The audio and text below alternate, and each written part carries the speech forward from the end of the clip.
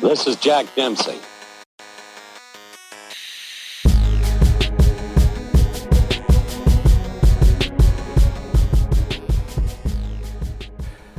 Welcome, ladies and gentlemen, to this episode of Virtual Dopeness. This is your friendly neighborhood podcast host, PJ Alex, and we are joined once again by the one and only. Let's do Marcus this time. Okay, so we are joined by Marcus.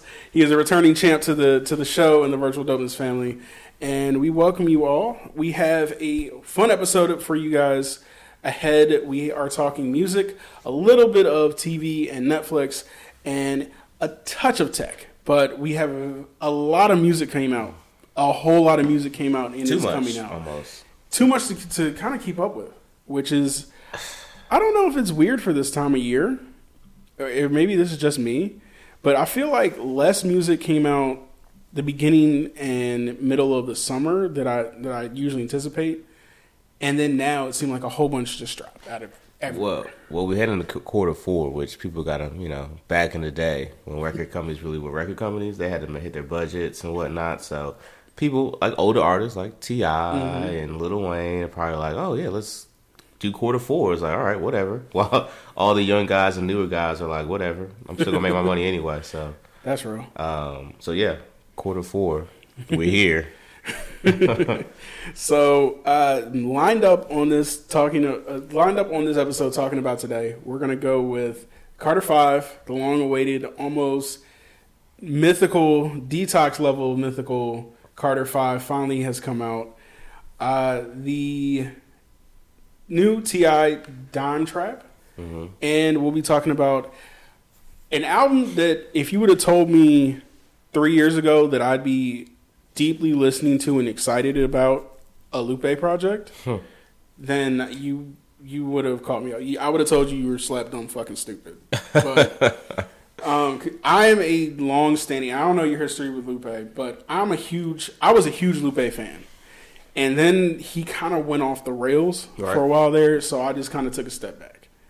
And the other thing that I'm happy that he's brought back is by far one of my favorite underground, kind of got her shot but didn't artist, and that's Nicki Jean. Oh, yeah.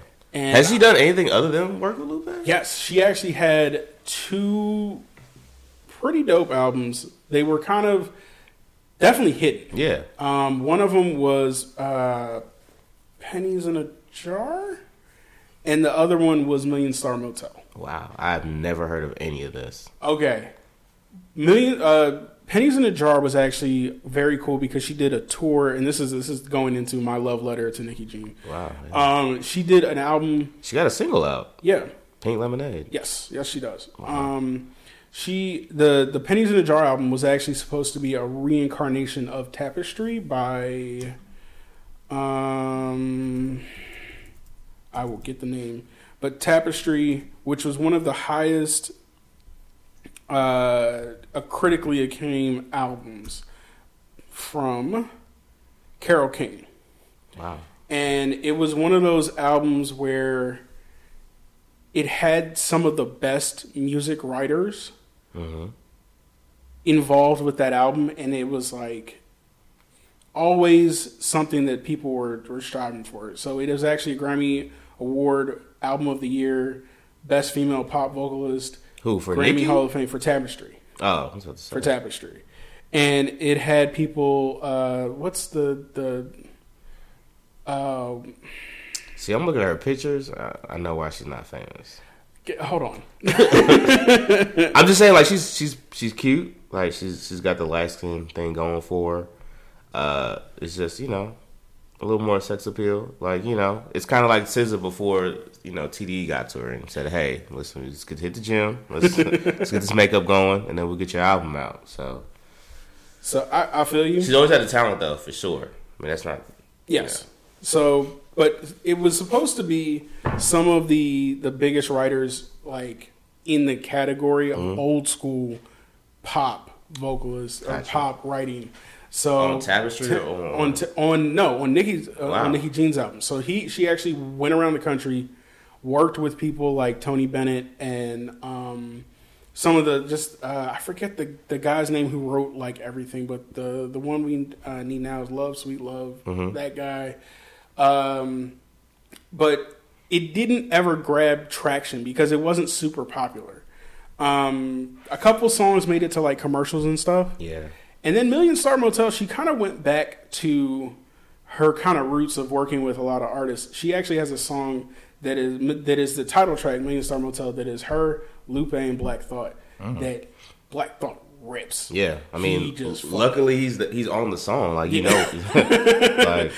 Like he just monsters that track. And so that we'll get back to my love story with her because I think it continues on here. I actually met her too. Really? So during the Pennies in a Jar tour, she did a coffee shop tour. So literally, if you contacted her and you set up the venue, she would come perform.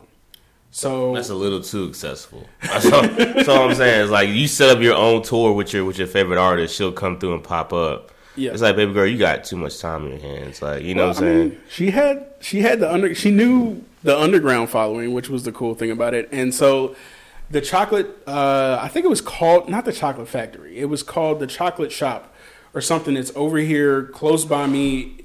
I don't know if it's still there. I know the building's still there, but it's not. They set it up, came through, and I was able to actually like meet her, get FaceTime with her, which was cool. And it actually was my Facebook profile picture for a while. I think I'll change it back. Listen, man, I listen. We all have our, our fans that we were fans of. I didn't know anything about Nicki Jean besides Lupe. I thought maybe he was married to her or something. I don't know. I thought it was just her home, his her homegirl. Well, I don't know what happened between Lupe and the artist Sarah Green, who used to be on a lot of his tracks and used to do like all of his hooks from like Food and Liquor days. But that's a good point. I mean, we got to really, before we even talk about the album where it is today, we got to remember that essentially our generation grew up on Lupe. Real talk. If another artist decided to come out with a deep dive on slavery and make an album describing the story of slavery and slaves getting kicked off a boat, I doubt it's getting as much traction as it is now. Even though sales weren't that hot, but the fact that we took our time to listen to it is probably for the fact that we understand who Lupe is as a person and grew up on her. I mean, thanks to Kanye, Touch the Sky, we wouldn't be here listening, to Lupe. So we got to give Kanye his credit for what he did. Even though Lupe had his own following in music beforehand, but on a national, that was the breakout. Touch the Sky was a big record for Lupe and where he is now. And then, of course, the Jay-Z connection helped out, too. And then, him going weird, we still were around that. Him skateboarding, him, then becoming a samurai, in his part-time. Yeah, that threw a lot of people off. So that helps. Was around the time when I think he started going off. And then one thing that turned off a lot of people was when he started going at Obama and Kid Cudi. Kid Cudi is a nice guy, man. Like, there was no reason. Kid Cudi is like, I've argued the first and only person that I know that has discussed depression as a black male. So I always have a soft spot for Kid Cudi just because he's always been cool to himself, good music. And of course, he's opened up about his depression, and then Lupe fucking hates him. Like, I think they had a comment the other day about I think he jumped into that Eminem and Joe Budden beef or whatever. He was like, "I'll destroy both of y'all" or whatever. Yeah. But he was like, "Yeah, I'll still fuck Kid Cudi up" or something like that. It's like, whoa, where'd that come from? Like, it's just funny though. But yeah. But Lupe, he's also done this kind of album with The Cool before. And if you remember The Cool, you just listen to the album, it's great.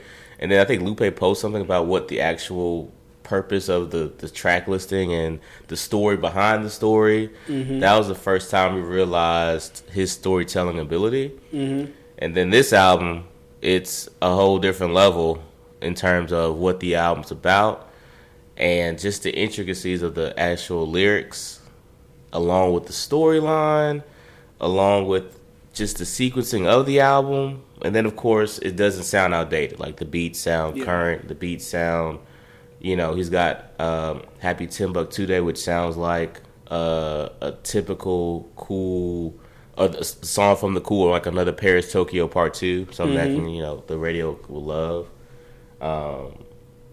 And I understand why Lupe used to hate or was critical about Kendrick, because Kendrick, he's a big artist, he's very lyrical, but you can't name me a Kendrick bar right now that you can remember on top of your head. Either you don't have one, you don't, because sometimes you listen to what he's talking about and kind of was like, his voice changed a lot, but you don't really know what he's saying. And then you listen to Lupe, who has like story within a story and a line that represents another line. Mm-hmm. It's like, damn, Lupe should have the fucking Pulitzer. You know what I'm saying? Like, I get it. Like, it's like y'all talking about Kendrick, but like, look at me. Like, you know what I mean? So, it's a shame that, hopefully it gets as much credit as it does, or popular as it is, but. Well, and I think one thing that you touched on, yes, the beats are modern, but I also feel like this is similar to the Cool. Yeah. I mean, not the Cool. Well, yeah, similar to the Cool, but it's also similar to Food and Liquor Part 1, where it's not it's pretty good beats. Yeah. With these dope, intricate stories and intertwined. Yeah. Kendrick has the musical production behind him, and not the same level as Lupe has done, but very, very, very, very good and lyrical on top of those beats, making it a full work. Oh, for sure. I feel like you get one or the other with Lupe. Right. You either get Lasers, which is very well produced beats that are very ear and radio friendly, or you get some of the kind of like watered down beats with these amazing lyrics on top of it.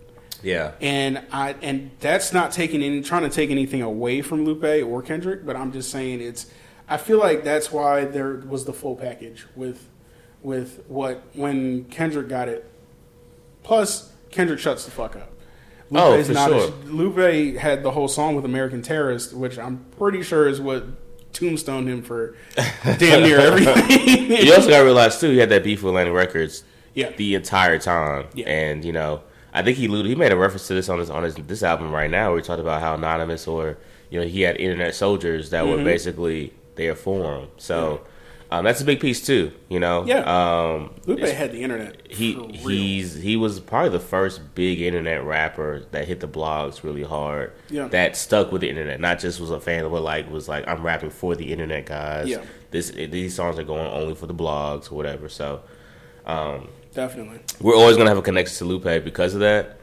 And even if he disappears or put out a pretty bad album like Droga's Light was, that we will forget, didn't happen. But you look back at Lupe's catalog, it's very impressive. It is an impressive catalog. And Food and Liquor 2 was forgotten about. Yeah, which had Mural on it, which was phenomenal. That was Tetsu. Oh, that was Tetsu on You. Tetsu. You're right. Food and Liquor 2 had Lamborghini Angels on there. Yep. Had a couple of hot songs on there. Yeah. So Lupe is... Lupe is like... And he just put this together like very effortlessly. It wasn't even hard. Like this whole slave... the slave story was just effortless. I don't know if it, to me, it doesn't translate throughout the whole album. I think it's like the first part. It's the first part. Is definitely talking about the slave ship and the currency used for slaves and where it came from. It's an educational piece, which is... It is. And then the storyline of them jumping off the water and then living in the water, and then that metaphor being of... There's so many deep places you can go, which is the fun part of it, really, And I appreciate that. Yeah. I don't think there's a lot of artists doing that now, where it's very surface level rap at the current moment. There's not this deep. I have to go Google, think, and pull out a book and an encyclopedia to listen to this. Yeah, which I enjoyed. Which Wayne had a little bit of back in his day, where you had to kind of go figure out a Wayne line. Oh, yeah. I'm saying previously, metaphor-wise, you had to go kind of look for stuff. I don't feel like a lot of people are doing that now. Maybe it's because I'm not deep into the blog sites that goes and finds rappers that are background and obscure, but to see this from him in 2018 is exciting. Yeah, you're not going to see this anywhere else. You're not going to see anyone put this much time and effort, which I said I think he did effortlessly. You're not going to see how much time and effort that people are doing to make these albums, and for at least for it to be appealing, service level wise with the beats and the lyrics, and then of course when you look deeper and then like makes you wonder why is he singing in Spanish in the first song? Maybe why is he has a Jamaican accent or Caribbean accent for a whole song? Yep. What's the purpose of that, and why did he talk about gold? And when he talked about the shrimps and the fishes that he's cool with, what does that represent? Everything has double meaning to it. And I don't know if you guys go to the Gene's website that breaks down lyrics. Rap Genius. It's his page alone is very annotated and detailed because you have to, which is the fun part of it. And I think Lupe has fun doing it too, which is you can tell. He likes making us think and put puzzles to it, which is way more fun to listen to Yo Gotti sometimes. Yeah, Yo Gotti, or even my current, not obsession, but the person that I will say is like Dolph. No, okay. For me, no. I'm just saying for surface rap. Okay. For on the surface, is right now Jaden Smith. He's out there. I don't know why. Okay. He's not like club hit popular. No, it's very similar to the style of the Little Everybody and Tekashi, and everything. Yeah. But for some reason, I can palate it more from Jaden Smith than anybody. Yeah, Tekashi's only popular because he's the only one doing that type of music. Yeah, it's not because he's talented or it's just no one else is screaming and making rowdy riot music. Which is why I wish Denzel Curry would get popular and trash this motherfucker. But see, Denzel Curry dropped the ball. He kind of got those gold league type of songs at the beginning of the album, which kind of make you think like this, because he does a great job of it. So it's like I like that better than Sumo or another song that's kind of very similar to it. So it's like he's not putting himself out there as that kind of artist. Where Tekashi, that's it. This is it. We're starting to fight. We're doing a party. Let's go. He's also not out there trolling people and getting for likes and everything like that. I just appreciate the energy of Denzel Curry. Me too. I mean, he can really rap too. That's a different thing too. Yeah. And I think the fact that he can jump on those gold link type of songs, and then do something like a Sumo or those heavy rap, kind of riot songs, and do both and still have lyrics behind it, it's a big thing. So So coming up, level wise, popularity wise, at least a little bit. Let's get into this Wayne album. Yeah. So it's been out for a little while, and I wanted to wait because everybody and their mama puts out a first reaction the day after a fucking album comes out. And it usually breaks down to either this album is a fucking classic from the hero of rap, or this is the most garbage thing I've ever heard. So I actually like to sit with albums for a little while and then go back to them. Or you shouldn't. If you think about it, because music's coming out so fast now. It's tough. And it's and you gotta realize, like, so many people are coming out with music so often that maybe isn't meant to be sit down and absorbed as much as back in the day when the artist was putting as much time into it. So why should I put so much time into listening to it too? So that's why you kind of appreciate the 7-track Kanye stuff, because like, listen, you're not going to listen to it 6 months from now. So why am I working hard on this? That's true. But no, go ahead. I mean, I think. So what are your first impressions of the Carter 5? So first impressions are, I'm glad that he's rapping. My initial my initial viewpoint of Carter 5 was like, I'm gonna have to give Wayne a couple passes. Either he's a little rusty, out of touch. Maybe we're getting older music, etc. But I was pleasantly surprised that he was rapping. Very few auto-tune singing songs. He's got there are bars on here. There's stuff that I was impressed to hear him rapping about. There are metaphors on here. Again, I was really anticipating the lean and infused Wayne to come out and start, all that shit.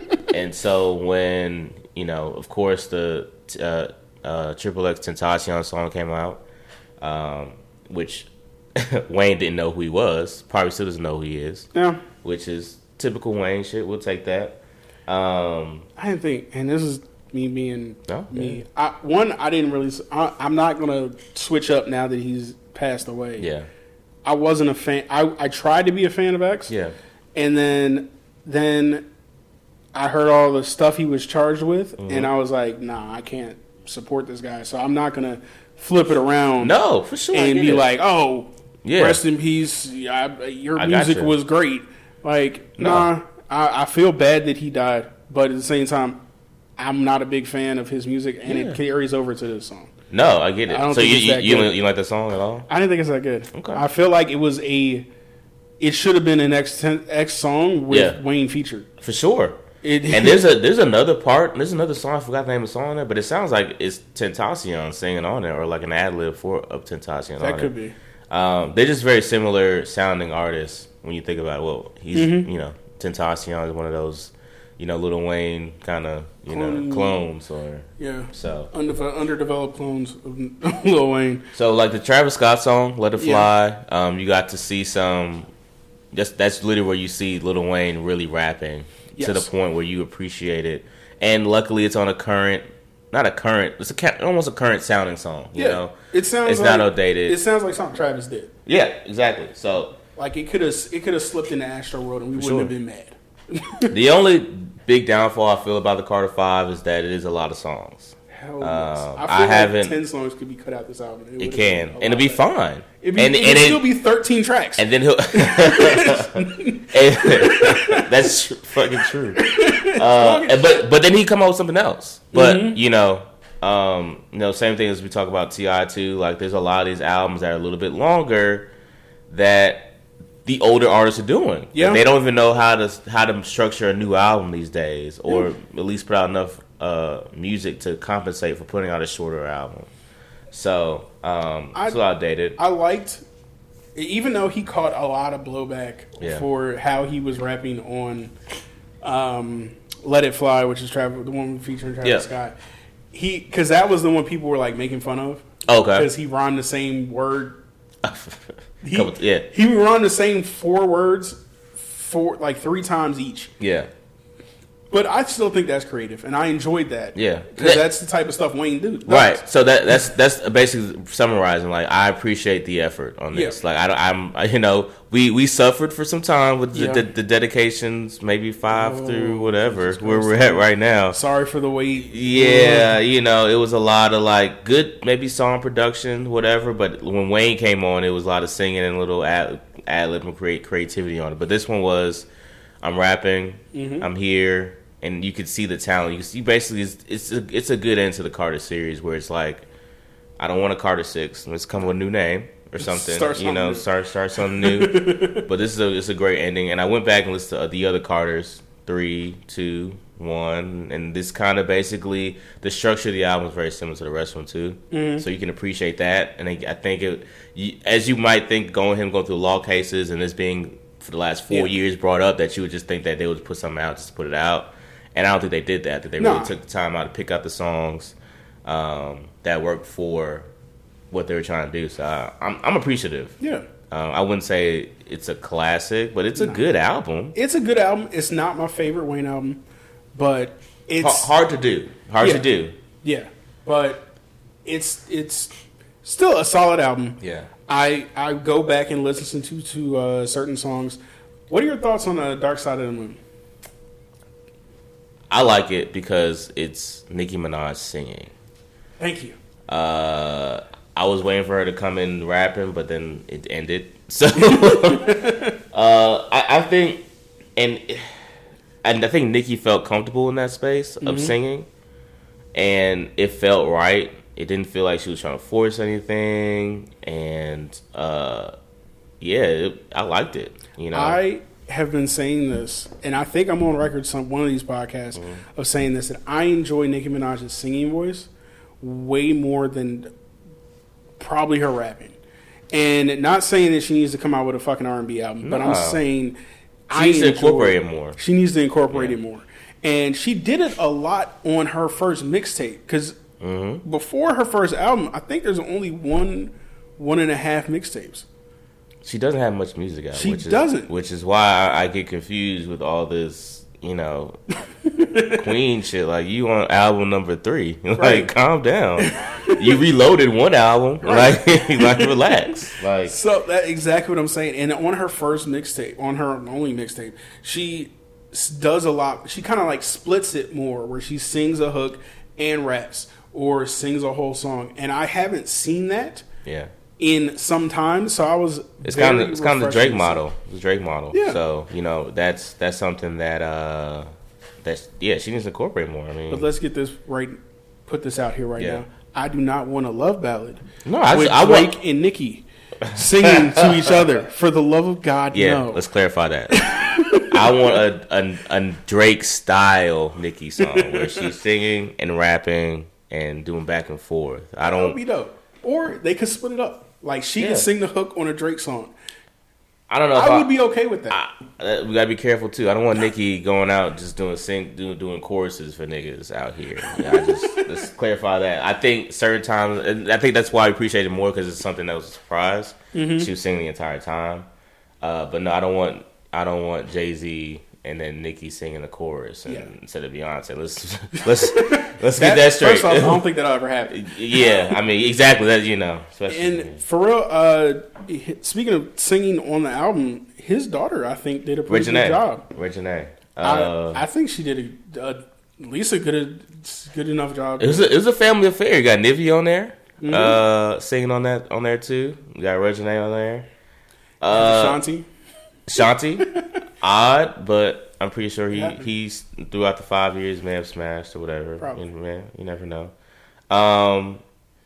Speaking of smashing, Yes. the song that everybody's talking about, the one that has gone into wild speculation. Mm-hmm. The one with Kendrick, Mona Lisa. Okay. So It's an eerie vibe to that. it's a very eerie vibe to that, and it's an odd vibe because it's talking about something that actually happens probably a lot more than people think it does, and not just to rappers, to regular ass dudes. And that's girl finds a guy who has a little bit of money, takes them, entices them back to the house, and it's a setup. Like, that's what Wayne's part is about, is a setup to girl pulls you back, leaves the door unlocked. I think there's like 2 or 3 Law & Order SVU episodes about this. For sure. I've seen it happen. Yeah. Unfortunately, to one person on the coaching staff of a school that I really don't want to talk about. Yeah, let's not go down that area. Jesus. But it happens. It happens through Craigslist. It happens through Tinder. I've seen it happen. This is the more traditional route of just pulling a nigga who's got a little bit of money in a bar. Yeah. And then the second half of the song comes. And that's the part with Kendrick's verse. Yeah. Kendrick's verse is about a woman who has had a past relationship with Wayne. Mm-hmm. And anytime Wayne calls, will leave the man that she's with. You do know what happened here. This is Kareem Steffens. That's what I thought. Okay. So that's the thing that the internet went and dug, and the magic of Black Twitter dug up this Kareem Steffens interview. The internet will never lose. Like Never. It's undefeated. Don't ever forget that. When in doubt, the internet will win. So they found this interview where Kareem Steffens was saying, Yep. aka Superhead was saying, "Hey, Wayne calls. I tell the guys that I'm with, if Wayne calls, I'm leaving. Bye." And she leaves, goes hangs out with Wayne for Days. and then comes back. And you just have to understand it. Wayne has an all access pass. Guys, to her. it's also at the time. It's also review the guy she was dating at the time. Bill Maher was probably one of those guys around that time. I didn't know if it was Bill Maher or Malcolm Jamal Warner. Either way, these are sucker ass niggas though. So let's be clear. This wasn't Method Man or this wasn't doing this shit with Ja Rule. Nah. Let's get to the category of guys she's talking to at the time Yeah. that allowed this to happen. We got to put that in the picture too. Okay. I feel bad because Malcolm Jamal Warner just actually started. He got back on the radar. He's on this show called The Resident. I did. I saw. He used to come to Homecoming a lot too. He is? Yeah, he used to come to Homecoming like every Yeah. year. Yeah. But he's on The Resident now and killing it. I fucking love his character. But And also Eddie from Family Matters. She was with him for that time. Yep. Too. So Again, suck ass niggas. But hey. Wait, am I confusing Eddie and Malcolm Jamal Warner? Or did she get with them both? I didn't flinch an eye when you said Malcolm Jamal Warner. Looks like we got to edit the dude. Sorry, Malcolm. Well, no, we can. Just when you popping, we come by to take you down. God damn it. But anyway. Wait. What did you overall think of Mona Lisa? I was shocked that we kind of went that topic with Kendrick. Mm-hmm. This is the Kendrick verse, it's Kendrick's song. Lyrically it's there, storytelling is there, which I think the point of it is. But the topic was just odd for them too, because Kendrick isn't an overly sexual guy or to talk about women that way. No, he's not. And Wayne is obviously. So it was an odd song, odd topic for that song, and obviously it's going to be the most popular one because of Kendrick and Wayne together. So when I look at it, when I see it on the top of the list, not Malcolm Jamal Warner. It's definitely Eddie Winslow, but I'm not the only person to make that mistake. There's a whole thread in here where it was like they got married, but it wasn't. The dude that she got married to for a little while looked like Malcolm Jamal Warner. It's a whole path. It's one of those Mandela theory things. So Malcolm Jamal Warner, we apologize. It's been a rough year for you. Cosby doing your thing on the Resident. Cosby Show got canceled and taken off of Hulu, and now you're compared to a guy that's been married to Red. Sorry, Malcolm. My bad, bro. It's do not just chill out for a little bit. But you're 100% right. Where Kendrick, it's a step out of Kendrick's lane. Yeah, sure. And the other thing is, the ending of it is kind of creepy because the guy goes to kill himself. Yeah, and it is a rough ending. It is. It's just not It's not an iconic song. Like I don't feel comfortable going back and listening to it just because of the topic of the story. As much as it's Kendrick and Wayne, I'm not like rushing to go back and like get in that mood and listen to that song. Because it does, like you're kind of you're vibing along with it. The first time you hear it, and I even saw people talking about it. You're like, yo, I need to go take a break after Mona Lisa. Like, no, I need to take a break off of his mom crying on the intro. Oh like, yeah, I was like, no, I get it. Like that's a good outro. Yeah. Like I'm sorry, bro. I don't want to hear your mom crying every time I pop in your music. Like he even said that. Like he said he hasn't gone back and listened to the album in full because of his mom on the intro. Wayne is dangerously forgetful and not lazy, but just kind of like whatever. And I think he's got to get out of that. Yeah. Because we got to remember his interview he had where he was on the first point. I think it was the Black Lives Matter. Like he didn't matter. He said that crazy shit that he jumped on the All Lives Matter train for a second. Yeah. So we got to remember before Kanye there was Wayne, and because Wayne shut the fuck up and disappeared. Maybe we got to thank Birdman for that. Yeah. Hey, we got to look back and say that. Because if Wayne kept going on that path, he could have been the pre-Kanye on TMZ screaming on tables and shit. I wish he would. If we had to sacrifice Wayne to keep Kanye, I think I'd be okay with that. But that's just... Really? What Kanye? Like musical Kanye or Kanye the whole circus? I think musical Kanye because it just... I hate having to... feel immediately when a song that I love comes on. And it happened a lot starting with R. Kelly. When I think age ain't nothing but a number or bump and grind, somewhere in the back of my head, even though I love that song, was he writing this about a 13-year-old? And that's just fucked up. And so that's why I've taken a lot of his music off the table. Kanye now has that some effect of, fuck, I love Flashing Lights. I love my Black Dark Twisted Fantasy. But this nigga is just wilding out now. Talking about shit that he just doesn't understand. Well, that's why I'm cool with it. He's just ignorant, or not ignorant, but more so not responsible in coming up with full thoughts to speak about out loud. rather than like being a fucking pedophile and being This is true. you know. There is a huge difference here Yeah, for between sure. fucking kids Yeah. and voicing your opinion. There's and plenty of supporting people me. that I disagree with in life that I still listen to their music, like, you know. But Ball with the Ball is probably the hardest to let go to me. who? Ball with the Ball, Kid Rock's first song. Yeah. That and his summer, I forget the summertime song that he has, but he just became such an asshole. Like he fed into the country. I was about to say, music crowd. He leaned into his fan base. Yeah. I can't be mad at that, but at the same time, a lot of us weren't buying Kid Rock, so it was like, fuck y'all. This is true. But understand the area. I grew up in the whitest area possible. I did listen. I bought Kid Rock's probably first album. That was different time. That was TRL time. So that like, was TRL time. You were getting that shit. You were getting bled into that already just by watching TRL. So it's like, and when MTV was actually making, you know, music. And he produced one of my favorite Eminem tracks of all time that people just don't realize. Which one?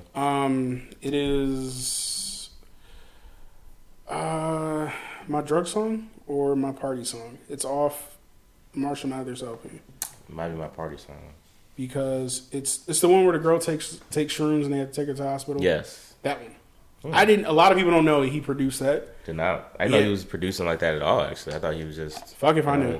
But he that's what stuck with me, and I was like, okay, that's why I started fucking with Kid Rock.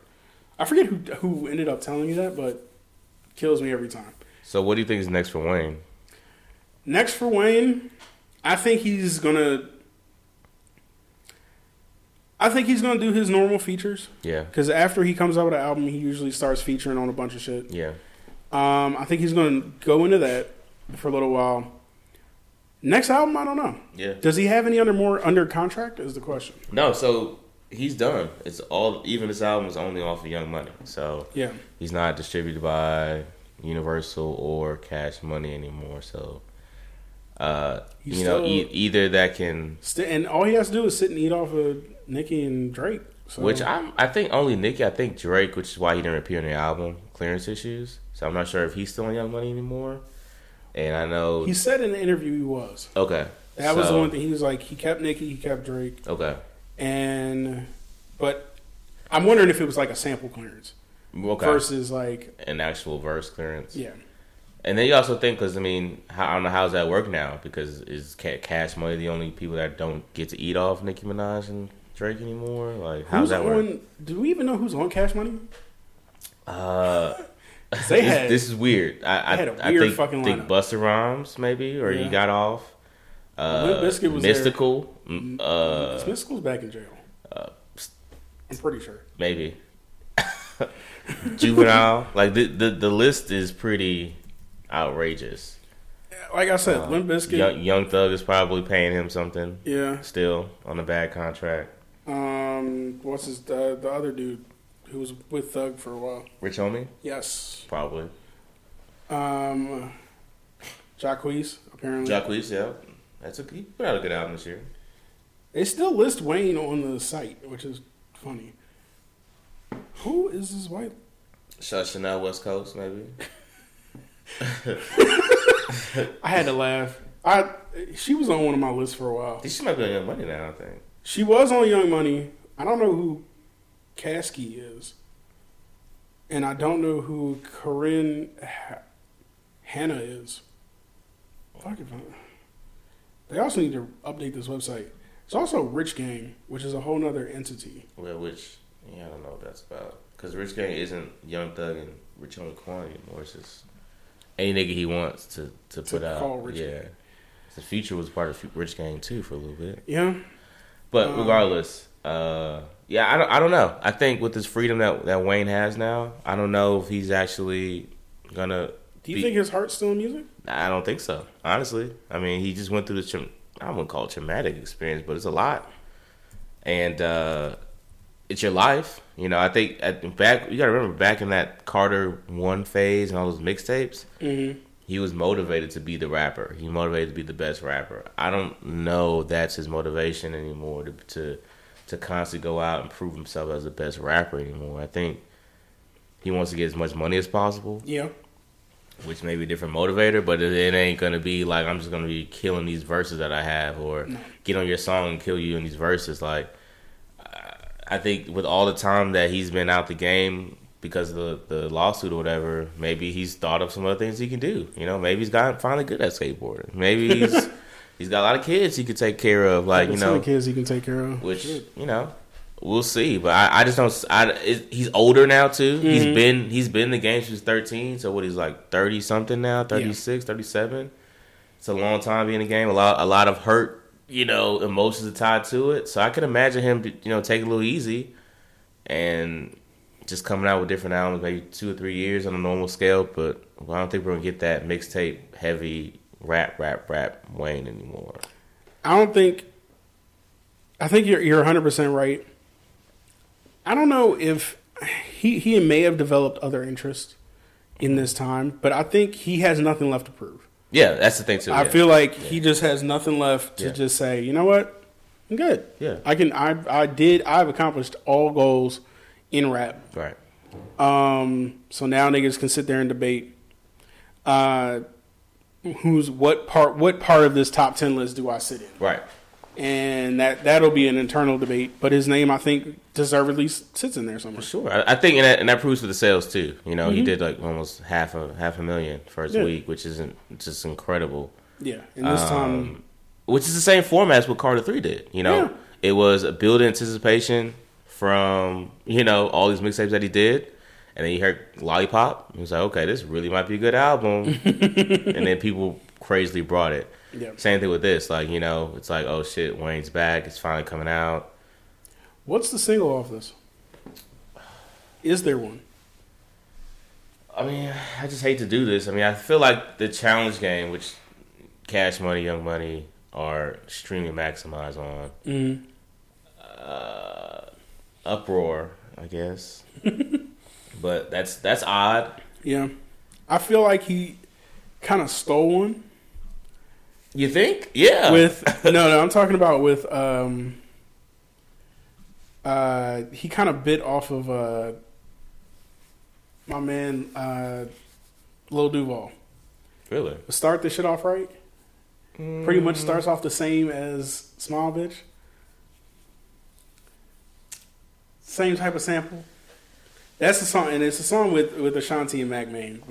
But see, I see it. Yeah. I get what you're saying. Yeah. But I look at the New Orleans shit, New Orleans sound. So I feel like if anybody can do that, I'll be like, they can do that. And it's like Made Fresh on there, hit, you know, it's a New Orleans type of vibe, and Mac Main, like, I get that. But I see your point too. But I also feel like just bringing him up, Manny Fresh is just Manny Fresh is a genius. Yeah, I feel like he's underappreciated. He always will be. I mean, that's Manny Fresh's fault, though. I mean, Manny Fresh has amazing songs and beats, and I think he was almost working on an album with Mos Def, which would have been amazing. Mm-hmm. But you know, he's got. I mean, some of the things he's done with the Cash Money early on, Hot Boys and Big Timers, those type of songs. You listen to those actual beats. They're really impressive for some niggas in New Orleans. Yeah. You know what I mean? It wasn't like production-wise, beat-wise, drums, yeah. I just think he needs, I mean, unfortunately, he didn't have that I guess that producer run, per se, where he's flooding the market with Manny Fresh beats. So I feel like he did, but didn't at the same time. Right. And maybe it was because, maybe my vision is skewed. Yeah. From being in Atlanta so long. Right. Because I feel like during that whole, like, Sierra, Field Mob, that whole run, I feel like it was all him. Like, I went back and started just, let me go look back at this. I was like, damn, you really made my, like, end of high school through college. I know he started jump with T.I. for a little bit. And some of the Top Act songs. He did a couple songs with Rick Ross. I guess it's just too sparingly, you know what I mean? But he has some hits, man. He's incredible. Like I say, he's always gonna be underrated. Just because even when I watch like videos on YouTube of him making beats, it's like, why the fuck is that not out? Like, what's going on? Speaking of T.I. in Atlanta, we have third album for the day. Yeah, Don Trap, which actually just came out Friday. Friday. Yeah. Is 15 tracks. And what do you think of it? I actually, he previewed a couple of the songs at One Music Fest. Okay. Specifically the one with Meek Mill, Hefe. And I think the one, he did, I think, What Can I Say Too? So, initial thoughts were, I was going to hate this album. Like this, to me, because long story short, I've been looking for bad albums. I have this kind of theory that a lot of music now is pretty good. Mm-hmm. So I've been looking for bad music, and I was like, this T.I. album is going to be the bad album. Just off of the singles, I liked Hefe for the beat, but I didn't like it in the club or I didn't see where I was going to play this at. Wraith was kind of lazy to me. Like it was just kind of Wraith was the other one. Yep. That's the other one he previewed. Wraith was kind of lazy to me, just by itself. It was just basically a typical beat and young Yo Gotti on it. Cool. Yeah. So, and I also heard Dave Chappelle was on it, but like Dave Chappelle isn't like the best orator at times on so I was like, okay, what's going on here? And then the whole rollout was pretty fast, for T.I. to put out the singles, which is odd for kind of a thing now, and then putting the album out maybe 2 weeks later after that. So I was disappointed. I was planning myself. I was like, yep, getting the text ready. Like, hey guys, the T.I. album's trash, guys. T.I. trash equal. But when I listened to it, I was pleasantly surprised. The production was very good. The intro was amazing. Mm-hmm. Into what's it? Laugh at you or whatever. Laugh at him.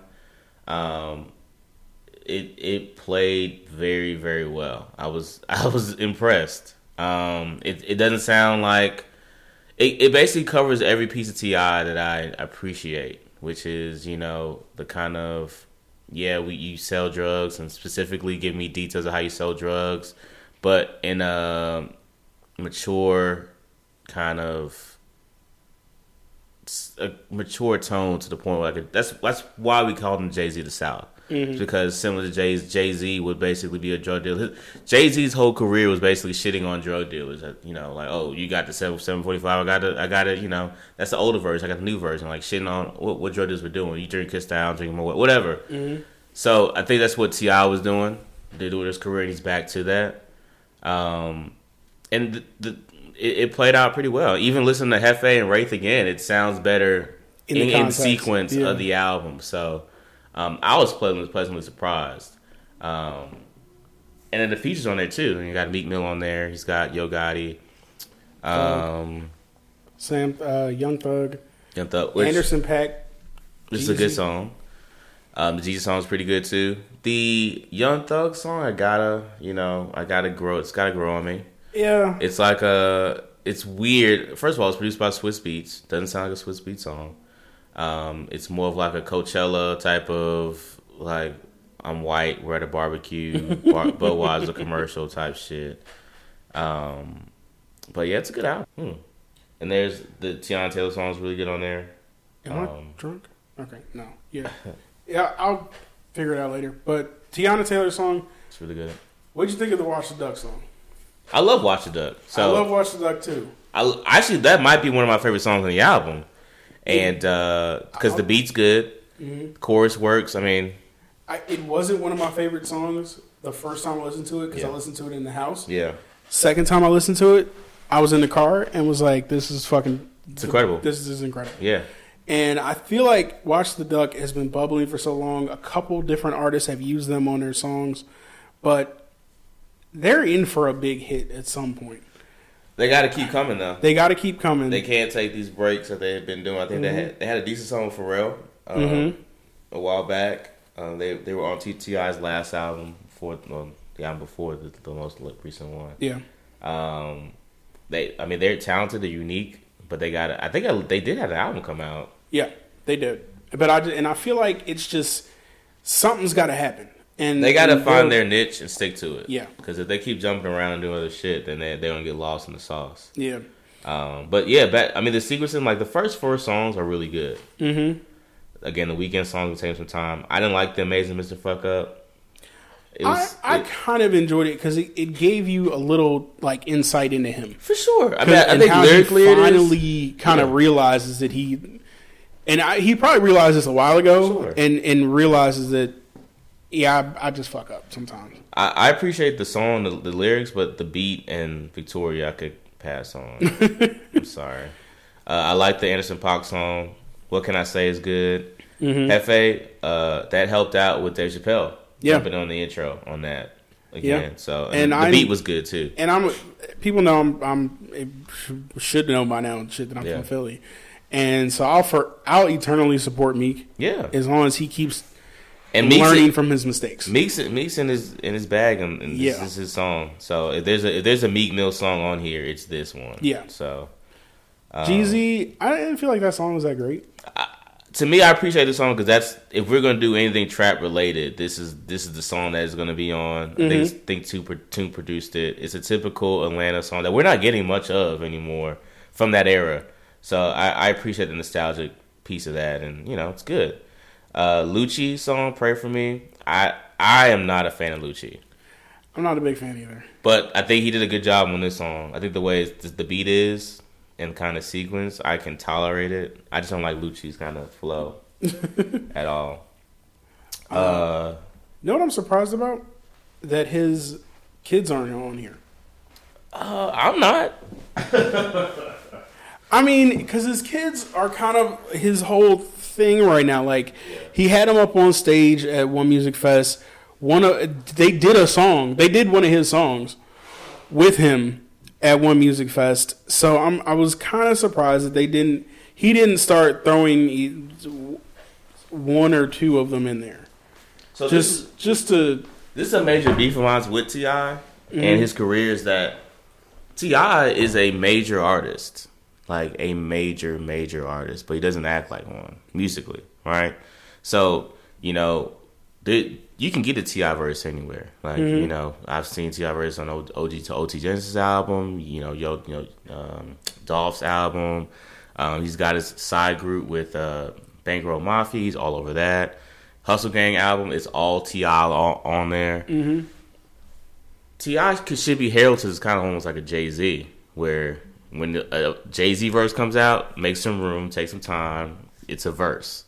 But T.I. is just everywhere. I don't think he takes his career to that kind of that heralded kind of area where it's like, when I rap a verse, it comes out, it's a big deal. It's like I can get a T.I. verse anywhere. Like I can hear it on any album. It's not special, not a big deal.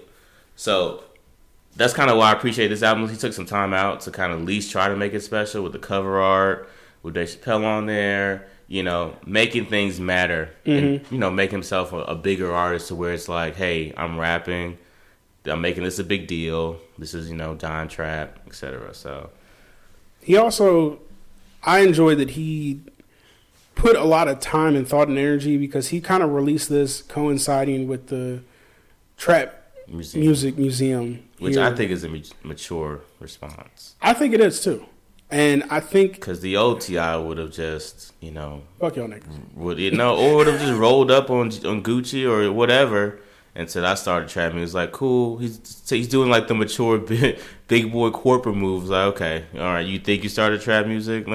I made a museum. So let's see who rewrites history now. Like, you know what I mean? That's right. Have you been yet? Nah, I'm good. I grew up on that. So that's valid. Ain't nothing there that's gonna surprise me. You know, it was a smart move to do it right before A3C too. True, because I know that like fresh off the plane, Angela Yee went to. She just taking pictures at the museum. People are here. Yeah, people are there for it. Yeah. Where's it at? What part of the season? That's a good question. I don't know. Yeah, I follow them on Instagram, so I know the address is on there. So is it open or is it just kind of like a pop up for? It's open certain times, and I think it's like a Thursday through Sunday type. Okay. And it's in probably a gallery or event space. I'm gonna kick myself. It's like down the street. It's probably across the street. But which would make. I live in a very like artsy district. Yeah, hopefully, I'm not giving too much. Somebody don't come rob me. You ain't gonna get shit. Like, you want this microphone here, you can have the microphone, nigga. But so if it's down the street, I'm gonna be pissed at myself. Yeah. But I think, and for those who do or don't know, A3C, y'all should probably look into it. It's a conference and music festival that takes place in Atlanta every October.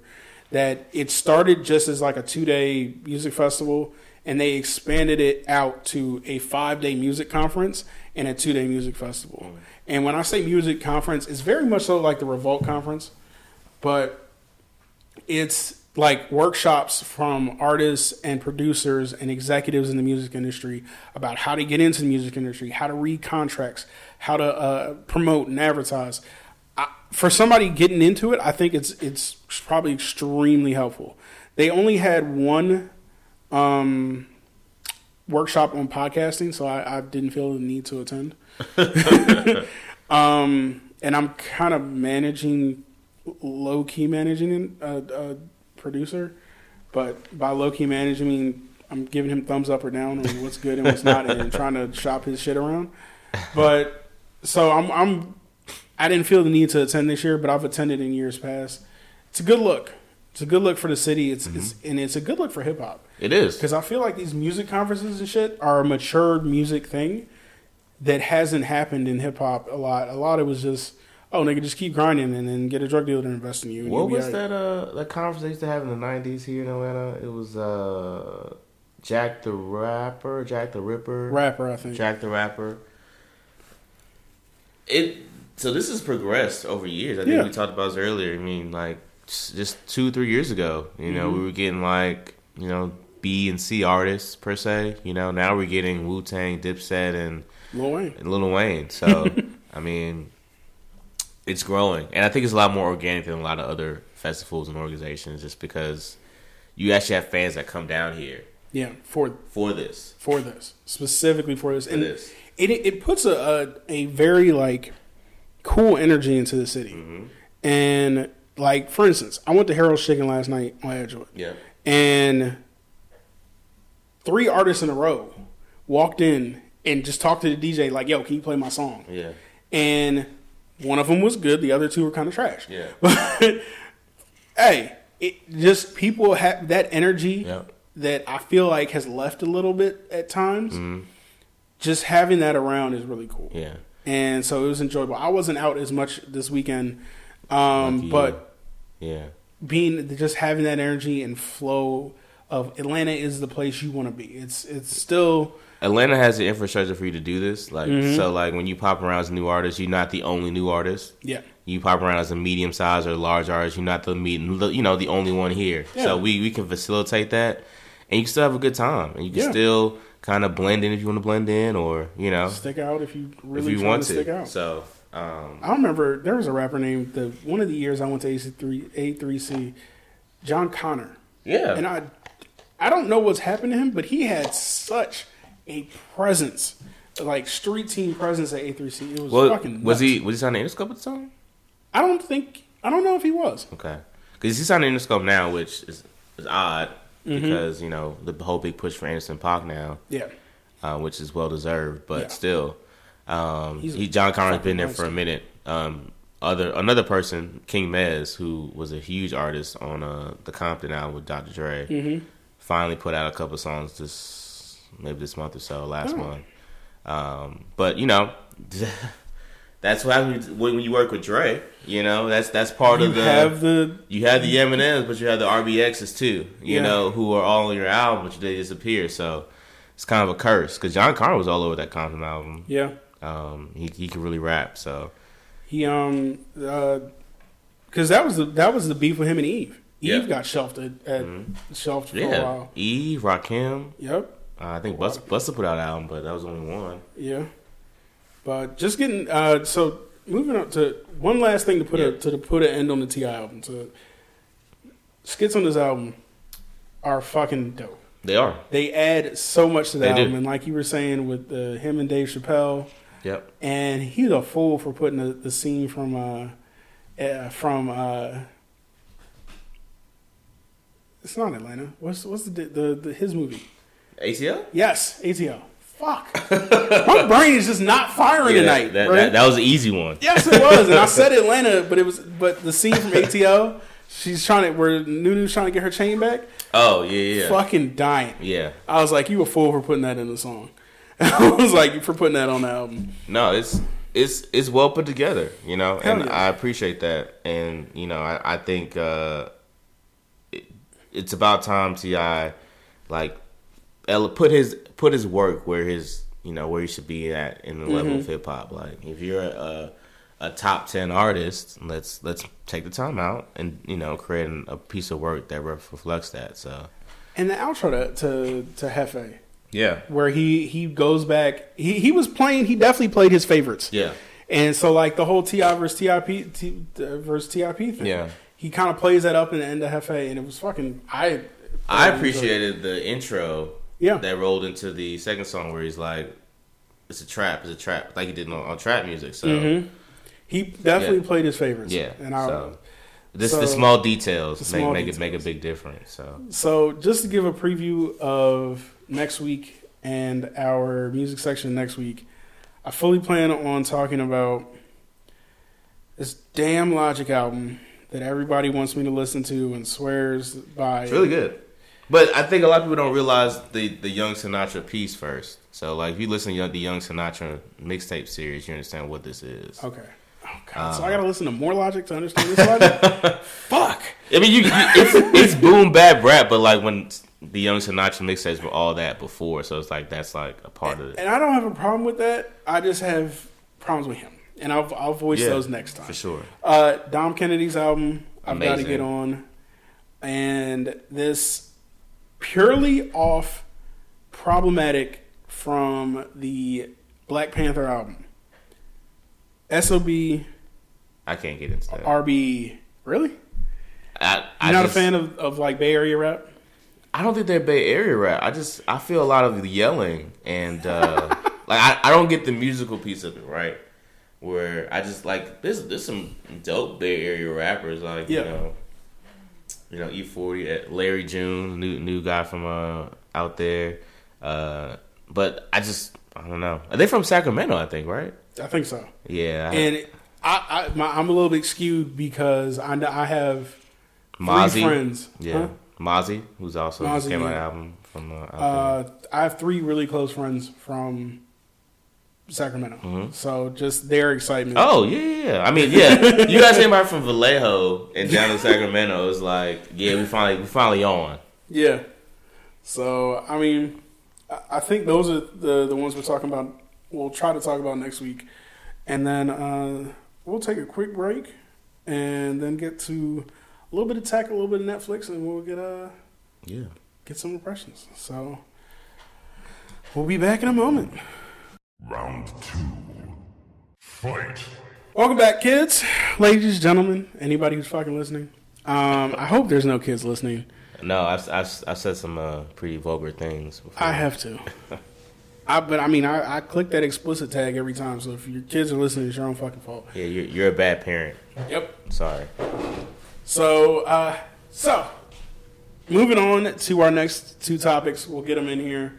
One tech, kind of political, not political, but kind of tech, kind of just financial as well.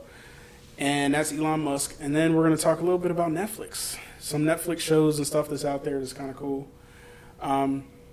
Because we do cover here at Virtual Dopeness, music, media, and technology. So in the past, and I'll give you the highlights of this. In the past couple weeks, Elon Musk has been ousted or asked to leave or step down, depending on who you talk to, might give you a different answer, of Tesla as the CEO of Tesla. He's also been fined $220 million. And he could have potentially faced like criminal charges, but I think the fine is going to be the only charge. It's a hefty fine.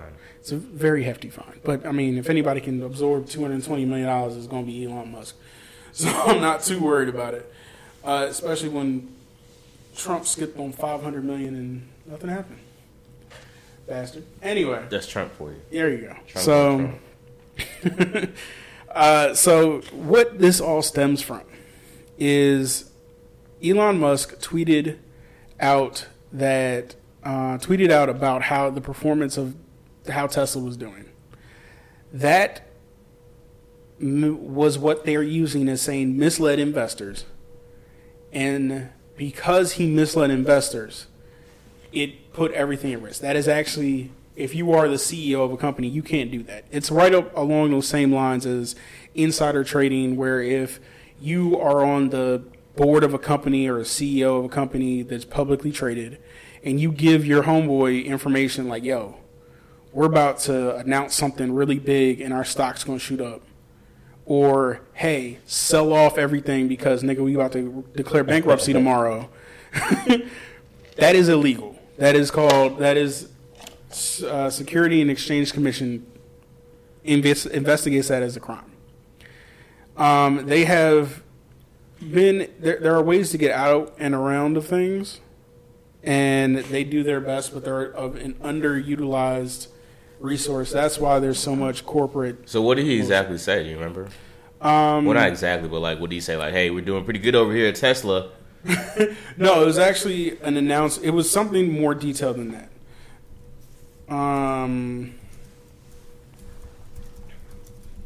But I mean, I also think this is no surprise to me, honestly. This is the same motherfucker that's been trying to go to space, right? SpaceX too. All of this stuff is kind of like all based off of maybes and can I and maybe. Like, you want me to invest millions of dollars into space? Really? You want to do the space program? You know what I'm saying? Like, the last Tesla didn't do well. Then when you built it, didn't go well, didn't perform well, didn't test well. You know, you fired all your production team. You know, these are signs of like, hey, I ran game on you guys. Let's get some money in there and then go from there. You know, this doesn't seem like a surprise to me. Like, he's been running game on y'all for a while. That's what I'm saying. He has, and I feel like this is just a speed bump to him, truthfully. Really? Because I feel like, okay, his tweet was exactly, I'm considering taking Tesla private at $420. Oh, yeah, he did say that, okay. So it was basically, when it goes to $420, I'm going to take it private, which means it would basically limit the amount of stock that was available. Which would make it more profitable. Yeah. Yes. So, of course, that caused a big surge in people buying Tesla stock, which was because it was untrue. Yeah. And they considered it market manipulation. That is true, because he could say, I'm going to do it at whatever the number is, 420, then not do it. Mm-hmm. Exactly. But if he did, though, would that also be illegal, though? I think so. I think regardless of, after you give that information, or I guess, then you've manipulated the market in some way, right? And that is frowned upon. No, I get that. So, and that's why this is one of those things why people are so like, there is no SEC of like the Bitcoin market. So when you have things like the CEO of Coinbase at one point said, there was a rumor that came out that they were going to put on a new coin into Coinbase. Yeah. So that coin shot up a bunch. So there is no SEC for Bitcoin. Right. And the Bitcoin market works purely on speculation at this point. Like, it's speculation that is why Bitcoin is 6,000, 8,000, whatever it is today, per coin. Wow. And so this is the type of things of why people hate Bitcoin, but at the same time love Bitcoin, because you can have these surges, pop it up there, and then get the hell out. It makes you think, though, like, thanks to Twitter, like, it's ruining people's lives. Like, you got Trump out here saying some crazy things. You got, people tweeting odd things, Kanye saying crazy things. You got Elon Musk out here getting fined, losing his position over Twitter. I mean, if Henry Ford and Walt Disney had Twitter, we'd be in trouble. Or it should have. Even if Steve Jobs was tweeting. If I had Twitter in college, because I had Twitter the tail end of college. Right. Didn't have Instagram, I don't think. And Facebook came to Morehouse my freshman year. Okay. And that was back when you had to get other schools. You had to get the sign. You had to get the approval, not approval, but basically a recommendation from someone else. Yes, to get on. Yeah. To get on. And so I remember Morehouse and Spelman got on, Clark got on, and we were trying to get Bennett on. Yeah. Well, there was a bunch of guys that had connections out there. They had connections at Bennett. They were trying to get them on. So it's just I know the trouble we got in with Facebook. Mm-hmm. I couldn't imagine having Facebook, Snapchat, Yik Yak, fucking Instagram, Twitter, all nexus together from the time I was an idiot in high school. I think about my MySpace page, and I'm like, thank God that's gone. I hope. So there's two sides to that. You can be like, man, that's crazy to deal with, or you'd be like, you grew up with it, so you should be a little more mature with it. Us at our age, going through the transition, we should be a little bit more mature with it. So when I look at the Trumps and Elon Musks and et cetera, it's like, you should know better than this, rather than someone who's like a kid who comes up with it already at their fingertips. Like, oh, you wake up with Twitter. Sure, at your thoughts, you're going to spit it out and screw it out and blah, blah. So it's crazy. I mean, the world's in an odd transition place when it comes to communication. And, like, Elon Musk is basically just saying, hey, I'll just letting y'all know what we're going to do. Communicate. I'm using Twitter to what Twitter should be used for. And look where that got him. So. And to be honest, this is not the first person to get in trouble for something on Twitter. Hell no. Hell no. But it won't be the last. It won't be the last either, but that's a hefty kick in the nuts to take on because of something you tweeted. But I think to like the college quarterbacks, regular people who have gotten in trouble, who knows? Maybe if Brett Kavanaugh had Twitter, we wouldn't have this asshole in the Supreme Court. That fucking hurt, by the way. I don't know what's stopping that, honestly. Like, what more do you need to stop someone from being a Supreme Court justice? Because, Clarence Thomas is there. So, I mean, this ain't the first time. We know. But it's the timing of this situation, the Me Too movement. Yep. And Trump in his situations, too. It's just alarming that this is still okay. And what's her name? Soledad O'Brien made a good point on Bill Maher's show on Friday. Because I tape Bill Maher on Friday. Usually watch it on Saturday as I'm either waking up or hungover. And she made a point. Like, this wasn't a trial. This was a job interview. Yes, and we could have chose anyone else. If you acted like this on a job interview, you should get the job. Like, there should be that much of a doubt where it's like, okay, first you have these accusations, and then you respond like this. This doesn't seem like a rational person when we need a rational person in this position.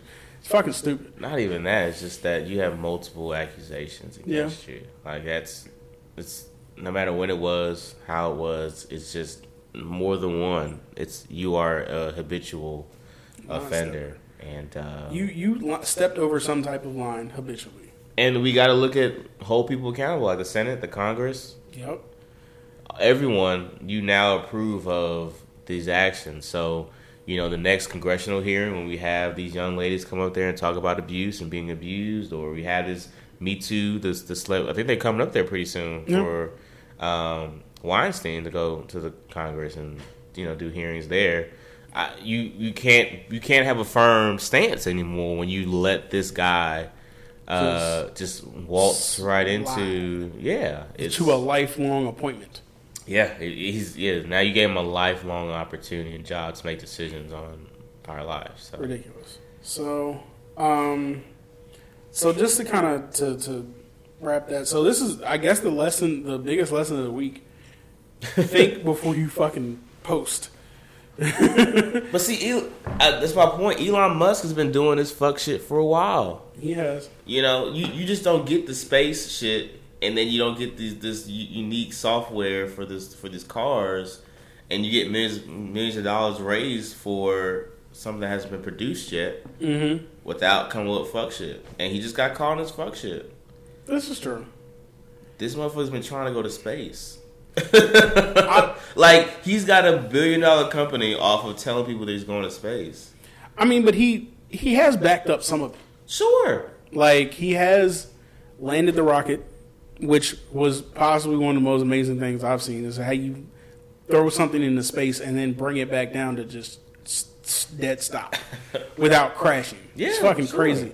And I think I posted this on the Facebook page for Virtual Dopeness, the explanation of just thinking about like LA to London in 30 minutes. The shit is crazy if it works out. If it works out, right? And the only thing that worries me, I'm not going to be on the first one. I'll tell you that much. Yeah. I'm probably not going to go in the first couple of years because one, I probably won't be able to afford it. Two, yeah, but it's basically a game of, hey, I can maybe do this, believe in me. Hey, I can maybe do this, believe in me. And then it's kind of like, it's almost like a Bernie Madoff type of Ponzi scheme, right? You promise this big return and you keep giving people small little wins. mm-hmm. That's kind of what this is, right? It's like, hey, we can do this in 20 years, but we'll do this for right now. We could do this in 20 years. It's banking on the future, but I'm going to give you little small little wins here and there, and you feel comfortable. So, it's just hard for me to believe that millions of dollars are being raised for something that's speculatory. And then he gets caught up for doing the speculatory thing where it's like, hey, I'm going to do this to raise this money, or, I'm going to sell it here. Yeah, but I think that's partly the time we're in. For sure. It's a lot of startups and shit like that. Yeah, because we're in a startup culture. We're in a Kickstarter culture. We're in a back me for this culture. Yeah. And we're going to make it happen. Yeah. So I think that's kind of like, this is par. on a grand scale. Yeah. But it's right on par for the culture. Yeah. Yeah. Yes, and if anybody would like to believe in me in the Virtual Dopeness podcast, there's a donate link. Exactly. There's a donate link on the virtualdopeness.com. Don't act brand new. Everybody's doing it. Right. But, yeah, nigga, we need new microphones. Send it now. But we're just kind of in the space to try to believe in. And he's the real world closest thing we're going to have to Tony Stark. Yeah, but truthfully, he's not as cool though. No, like Tony Stark was getting bitches and stuff. I don't think Elon Musk is getting bitches. Like I think Elon Musk is getting bitches. He's getting some, but he ain't getting like the Tony Stark bitches. Like no. But I mean, he also doesn't have an iron suit that flies. True, can't have everything. This is true. Can't have swag. Closest person to that is Akon, because Akon has multiple wives and is about to be Black Panther. He's already Black Panther. He pretty much is. I need an update on his cryptocurrency because that one I will back. We also got to realize like how did he do it? Because I think he had the Drink Champs episode recently, and people were like, yeah, super interesting episode. He was like, go to Africa. And I'm like, okay, let's talk about walk me through this, Akon, because it ain't too sweet over here. Right. So you know what I'm saying? If Akon wasn't like a regular nigga over here though, like he was a superstar, like he was, he's making money with Lady Gaga and popular. If this nigga went to Africa and is cool, we need to know about this. Like he ain't like, y'all come back to America and be popular. He's like, no, go to Africa. He said that's exactly what he said. Whatever you're doing here, go to Africa and do it and build it to a Fortune 500 company. I was like, this is the easiest smart thing I've heard people say. The fuck am I doing here still? Yeah, like Soar superstar over here in America. Like, you sure you're gonna drop everything and do it in Africa? All right, if he's doing it, I'm following suit. So once Akon gives me like step by step process, I'm here for it. Yeah, and he's not unreachable. He's not. His brother's living here all the time. You see him at Lang Station, like he's touchable. I just have to remember that. I just hope that Akon's brother does not remember me, because I'm pretty sure he wanted to punch me one night, and he levied that moment in his mind, like, is this lawsuit that I'm gonna have to pay, or my brother's gonna have to pay? Yeah, he's got his own money. He's got his own bread though. Yeah. Is this lawsuit that I'm gonna have to pay worth hitting this fool? It was a quick story. Oh God. No, it's a couple of links to him, man. But I just hope he doesn't remember, because it was a very drunk night. It was at a Waffle House, and I made a really bad joke because he was standing. He's the same complexion as Akon, very dark. Looks very close to him. Yeah, and he was standing next to this kid who went to Georgia Tech, who was very pale. And I was like, he needs, and literally the joke was, he needs to borrow some melanin from him. My friend started dying laughing, and he looked at us, and I think, and my girlfriend at the time, who was equally as drunk and kind of hood, She knows she hood. No, This ain't- listen, it's 2018. Call him out. Equally is drunk and kind of hood, says something to him, and he completely, like, almost in a rude way dismissed her. And so that's why I kind of stepped up.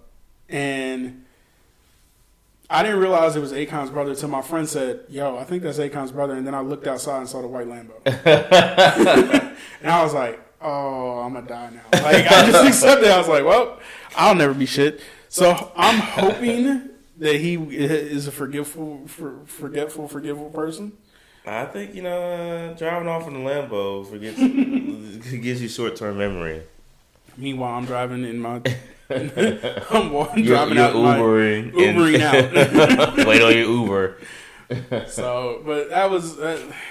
but he, like I said, he took it in stride. Yeah, sure. Dapped up, walked away. It was all good. But... Yeah. I just think, but that like you said, that Drink Champs episode where he said that, it was just... It's eye-opening.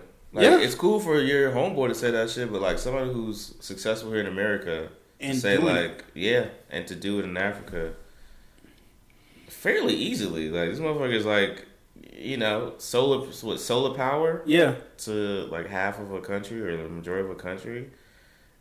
And I mean, I'm pretty sure he put a lot of effort into it, but I mean, I think he moved on to water now. Like, so he's doing multiple shit. Like, can't be that hard. Like, you know what I mean? Creating, and it's like the one article I read was like, he wants to create this futuristic city with his own cryptocurrency. And I'm like, God damn. Like, that literally is Wakanda. Yeah, nigga, like, you was cutting Wyclef's hair over here and shit, and, singing auto-tune with Styles P and T-Pain. And now you go over there, you fucking building a Wakanda. I can see him saying, yeah, like it's easy in Africa. It had hits. he got family guy who's making money. Yeah. He's making lots of money. So The other thing that came out from that Drink Champs episode is the fact that he has his own Chevron pump at his house. that's crazy. In Africa or here? No, here. Oh, wow. Like, because Nori was saying on the Drink Champs episode, he was like, he was caught down here to one of the snowstorms or one of the bad storms where we were out of, like, there was no gas available. Yeah. And one of his homeboys was like, yo, hit Akon. He has a gas pump at his house. Like, go ahead. Because apparently he had like 32 cars or something. That's insane. His rationale was interesting because he said he had 32 cars and didn't like going to gas stations because gas stations is where all the stick-ups he knew happened. Yeah, you get robbed and shit. You get robbed at the gas station. He was like, so I don't want to go to the gas station no more. It ain't that many robberies at the gas station, Akon. You got to stop forever. You go to the Buckhead one. It's pretty nice, Jesus Christ. Like, did he get robbed there? I guess so.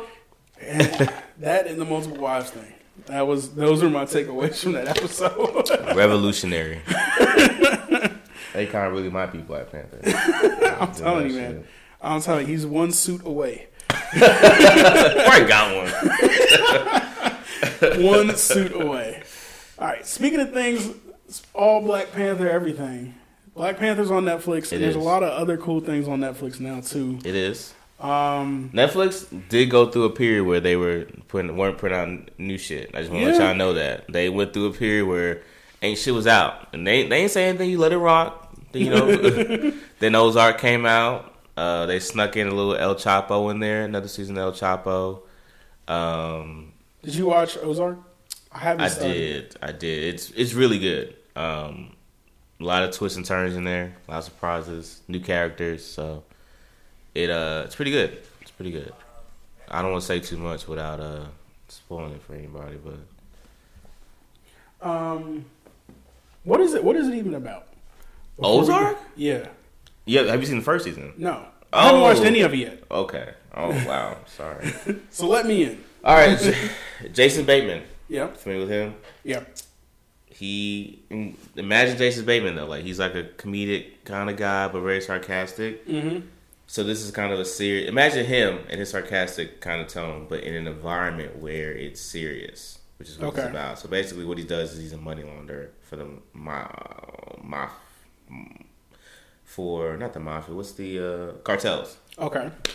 So he's a money launderer for the cartel. So the cartel is really the new mafia.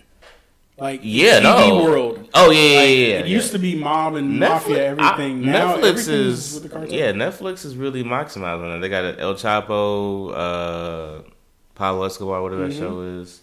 I got a few other like real documentaries on that shit too. So they really maximizing that. But back to Ozark, him and his family are involved in it now. So I mean that's no spoiler in that. So and so basically it's basically a very deep story of how they basically money launder money for the cartels of family. Okay. So interesting. Yeah. So that definitely, I'm putting it on my list. I have a bunch of things that I have. And it moves rather quickly too. So that's a good piece of it too. That's good. So episode 1, you're gonna understand what's happening, and then it just goes from there. So okay, because I got a lot of the comparisons to Breaking Bad. But then Breaking Bad on steroids. That's what. Yeah, I was about to say it's a little faster paced than Breaking Bad. Yeah, because Breaking Bad always, like, the beginning of the season started out low and then it built to something monumental in the last episode. No, Ozark for sure is the character development is quick, and you get to the point, you get to know who everyone is very quickly, and the story moves quick. So it's very good. Good stuff. Yeah. So another thing that's on Netflix that I've been highly anticipating. Season 2 came out Friday. It's a cartoon by the name of Big Mouth. Which I didn't think would get another season, honestly. I honestly thought it was going to get cut because I heard people. I watched people react to it, and I was like, "This shit ain't gonna last." I was like, "They are going to get this out the paint as soon as possible, and as quickly as possible." And the other thing is that I saw it, like, one of the big complaints was that, was it targeted at kids or was it targeted at adults? And that's because the whole show is about this group of kids, friends, going through puberty. Now that you bring it up, it may be geared toward kids, actually. Well, not geared toward, but like kids can they can identify with it. More than anyone else.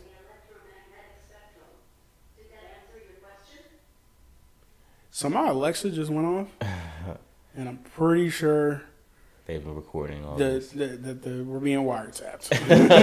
And it was talking about some off the wall shit. It was talking about some radioactivity levels, so be careful. I don't even know what could have prompted that. But anyway, Big Mouth. So yeah, I think you know it's a good show, but the point you're making up, like, you know, they could relate to it more than we can. Yeah, like we can remember puberty and thinking back through it, but if you were going through some of the things that happened in puberty and you were watching at the same time, it'd be fucking hilarious. Yeah. It'd very relatable. Now, some of the humor is a little crude. Yeah. That's the beauty of having a cartoon. Yeah, you know, it gives it in there either way. That's odd though. What? The fact that we need a cartoon to allow us to be as crude and disgusting as possible. Talk about, of course, Family Guy. Simpsons, I'm sorry. Simpsons. Yeah. Family Guy. This is kind of like, it could be somewhat like intertwined South Park, Family Guy realm. Yeah, American Dad-ish. I got the American Dad vibe from just off of the constant characters. Mm-hmm. And the over-the-topness of the characters. So the puberty monster and Nick Kroll, I think, is on there. Yeah. I think he's actually a writer as well as one of the voices. And the other thing they apparently got in trouble for is the black girl is voiced by a white woman, but the Cleveland who gives show, a fuck? No, right? The Cleveland show was all white people, I thought, or not all, but like majority. Cleveland was white. Cleveland was white. Sanaa Lathan did the wife and the daughter, I thought. Okay. And then it was just white people. The rest, everybody else. And I think it was written by white people too. So, you know, whatever. Exactly. I feel like the Cleveland show didn't get a fair shake, but there were some good moments in the Cleveland show. But I didn't vote the Cleveland show just for that reason alone. Really? Yeah. There were some moments. CeeLo as a demonic possessed hot tub was fucking hilarious. Listen, it's funny in the concept, but I just don't feel comfortable with white people making shit for us. That's valid. You know, creator wise, I don't care how many consultants you get. Like, I don't want white people making a black cartoon for me. Like, I'm good. You know what I mean? especially when it's about black culture and black people and black family, black households. Like, you can bring consultant in, but at the end of the day, like, that's a valid concern. Yeah, I just couldn't get with that. Like, you know, like, if it's a black cartoon with dealing with black people and black lifestyle, then I guess Tyler Perry got to do it. I don't know. Hell no. Let's go. No, before we get to Tyler Perry, we got to go through Aaron McGruder and you already did one. He can do as many as he fucking wants to before we get to a Tyler Perry cartoon. Listen, Tyler Perry's getting that green light before anybody else, and that's all y'all fault, y'all listeners, for watching Boo instead of whatever that what's that movie with Nat Turner? Oh. Hold on, that got held up in a lot of other places. It did, but niggas still saw Boo more than that. Boo was number one that week. This is true. And get ready for that Tyler Perry cartoon. Jordan Peele and your mama parts, and your mama's life story. That's told by Tyler Perry. Oh, can we get Jordan Peele cartoon? Yeah. Can we give Donald Glover a cartoon? Maybe. he did with the video. The video was dope. Yeah. The video was really. I enjoyed the shit out of the video, and the fact that it kind of led into the Adidas commercial. Yeah. But I feel like it got overshadowed because Adidas had Donald Glover, and then Kaepernick and the Nike campaign came right behind it and just crushed that shit. Yeah. It was not even an announcement anymore. That's why you gotta play corporate ball the right way. So, Donald Glover's the best I got? Okay. Because they were Nike's been in the game too long to be fucking around with a. You know what I'm saying? Cool. Because Adidas was just recovering from Kanye going fucking crazy, and then boom. Or Drake. Knocked out the paint. Or Drake. Yeah, Drake. Drake's the one that's stirring everything up. I don't know if you guys listen to the lyrics. Checks over stripes. That's important to know. So did they cancel the whole line? So the story is that so the whole thing about his line was supposed to go against the storyline of him having a kid and telling his story off of that. So and then of course Pusha being an executive at Adidas, and then I think it's like a breach of contract for them to ruin the rollout or discuss the rollout ahead of time. So I don't know if whose side it was, but at that point it's just like you ruined the whole marketing plan that we had either side. So it's like whatever. Wow. And so that's a level of and I think somehow either Kanye or Pusha knew about it and didn't want, and of course disclosing it is an issue. So it's like, damn, yeah, that is a motherfucker. But back to these Netflix shows. So Big Mouth is definitely something that I plan on watching the whole season 2 shortly. Season 1 was fucking hilarious. It is a crude sense of humor. It is also smart. It is smart. It's a good concept, because even as adults, we still have those moments where it's like, I can't control my feelings, or you got urges, like those urges. This describes what those urges are. So, and that's the beauty of this cartoon. Like you look at Family Guy, you got a dog talking, a baby talking, saying these outlandish things, and American Dad, kind of like that. But it's those successful ones are the ones that kind of translate. Now, have you seen the other cartoon that isn't good? Which one? The one from the creators of The Simpsons? Yeah. I tried. I fell asleep 3 times on the first episode, and I was like, "This is not good." It's kind of like I was saying, people who made Futurama too, and they're really good at making environments to live in. Like Futurama was a great environment and city and whatever, and they did one with I guess it's medieval times. Yeah. It just doesn't catch on. It didn't. And I tried. I really tried because, like I said, I'm a fan of The Simpsons. They've taken a nosedive in the last like 7 or 8 seasons. Yeah. There's like, what is it, season 28 or something? Yeah, they need to chill out. It just needs to go down. Yes. Like, they just need to just let it go, in my opinion. I actually like episode on right now as we were recording this, I think. I actually like, is it a new episode? Yeah. Because the season was all. This is all season premieres happened this week. Okay. So, the majority of them. Futurama was. I like Futurama, but this one ain't it. No. Did you ever watch American Vandal. Yes, I was watching that yesterday, the new season. I haven't started watching the new season yet, but So the that funniest part about it is the clip from it has gone viral and people think it's fucking real. No, listen. It looks fucking real. So the first season, I touched a little bit on the second season, but the first season, there's a good piece of it, 2 episodes in, that you don't know. You don't. It seems 100% believable. If that I haven't seen that guy before, he wasn't really recognizable. He was in something else. He was in something else, but it wasn't big. But it was like, I think it was the later seasons of Glee or some other D-list movie because I watch a lot of shitty movies. Right. I love bad movies. Okay. So I think I've definitely seen him before, but if you hadn't seen him, right?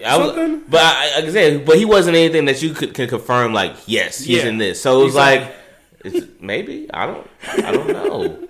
And so maybe episode 2 or 3, you're still in the cloud. So, so to give people a little background on the show who haven't seen American Vandal or any piece of it, basically it's what they call a mockumentary. So it's a parody of a documentary, and a lot of these, you know how these true crime mysteries work out, where Serial was a very popular podcast that did this first, or one of the first ones to make it really popular, where basically somebody goes and investigates a crime through video and gives you evidence, interviews people, and tries to basically solve it. Basically solve the mystery.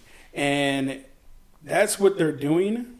But the crime in the first season is somebody painted a bunch of dicks on the cars in the employee parking lot. Yeah. And this guy gets blamed for it, and they're trying to see if he is guilty. And the level of in-depth analysis on something of this stature is the comedic piece of this, obviously. Yes. They leave no stone unturned. The in-depth interviews, the step-by-step time analysis, it's good. It's good. Really good. It's shot well. It looks good. It's good. And so the second season, the hook is they saw the first season and have called the same guys who are doing the investigation in the first season to solve this other crime at another school. Yeah. And hilarity ensues from there. I haven't started yet, but I just remember having so much fun. I think I went through it in a weekend. Yeah, very quickly. It's a fast watch, and it's it's much serious things that are on Netflix, and it's a good comedic escape. Yep, I enjoy it completely. Before we got on air, we were actually talking about Maniac. Yes. I haven't seen it personally. I've heard good reviews. I just think it's funny that it's a Superbad reunion, and they're serious. It's a serious role. So it's funny. I think they dated on Superbad, or they actually ended up being together on Superbad. Yeah. So Seth Rogen and Emma Stone. It's not Seth Rogen. Fuck. What's his name?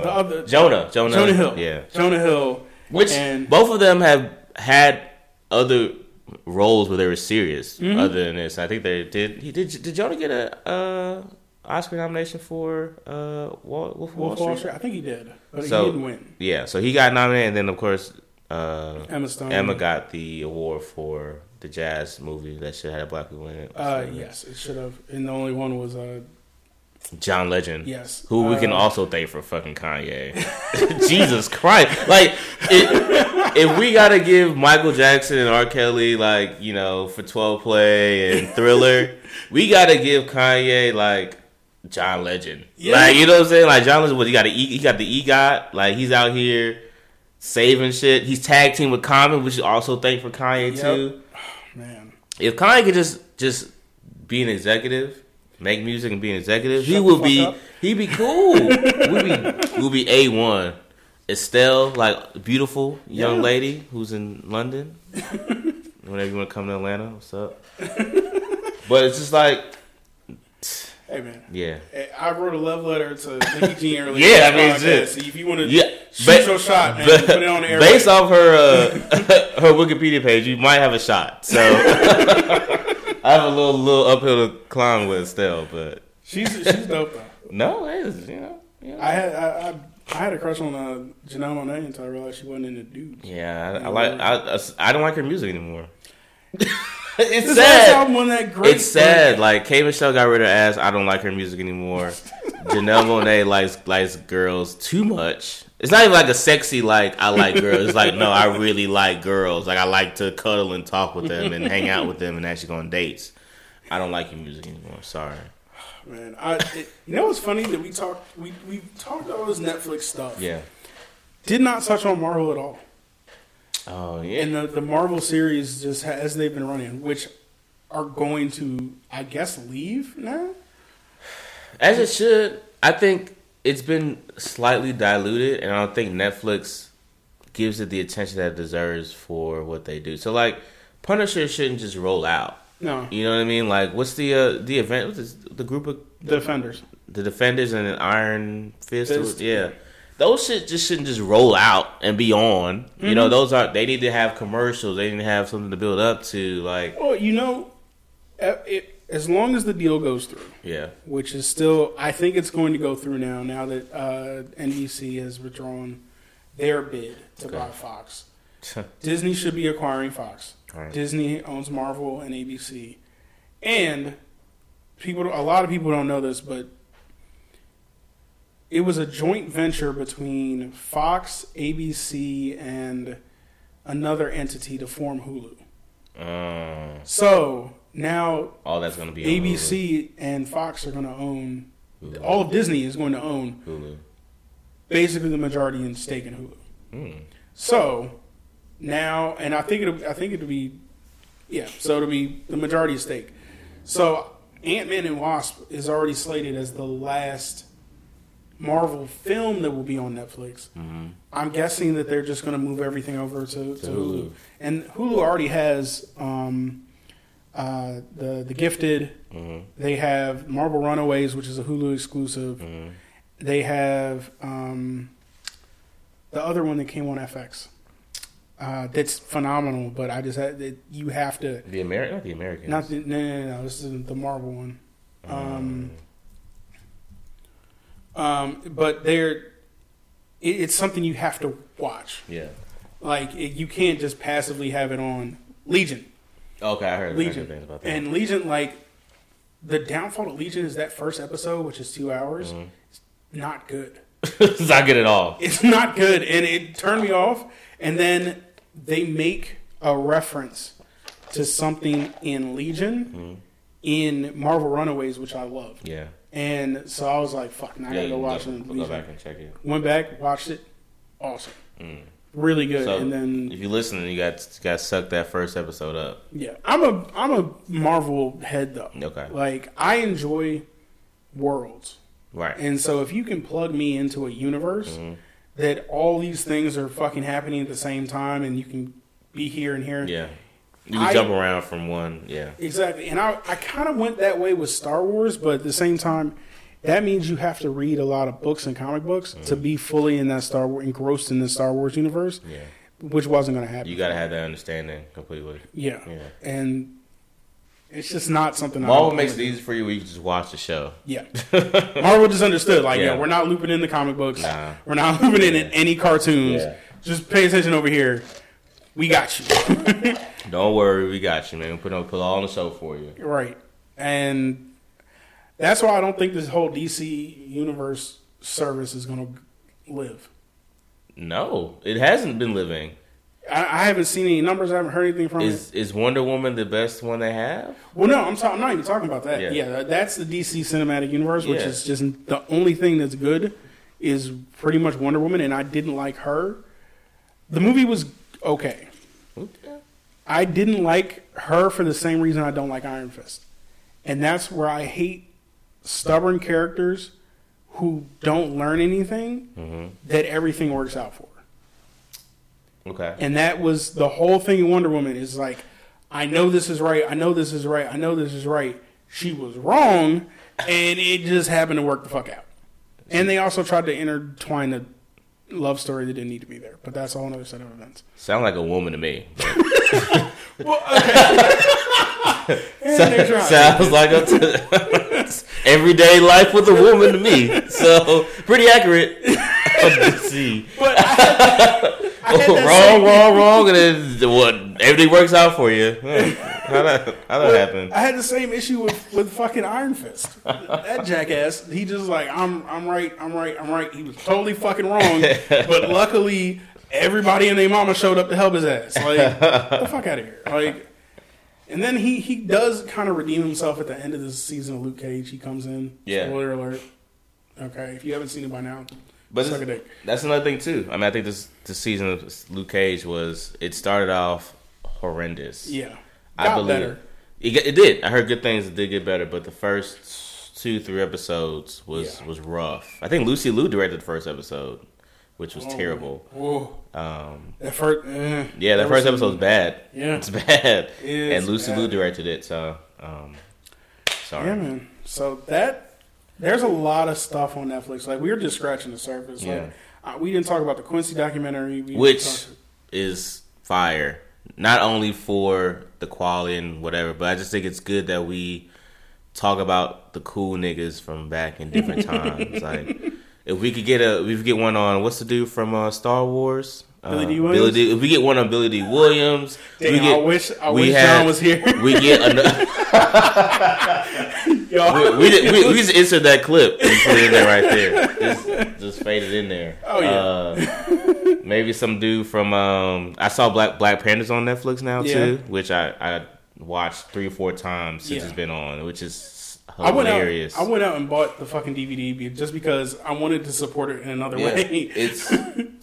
I forgot how good it was. Yeah, I forgot how easy I can watch it 3 or 4 times, and not even I can watch it tonight if I want to. Like, not big deal. I watched it on when it first got on Delta. That was the first thing I did because I fly every week. Right. I watched it an hour chunk at a time on the flight. It was still good, man. Yeah, it's a good show. But maybe somebody from that time, but it's good that we got to see a documentary about Quincy because no matter what, like no matter what you thought you knew, you always need to know the intricacies, especially those black people from that time period. I wish we could get a documentary on old black comedians.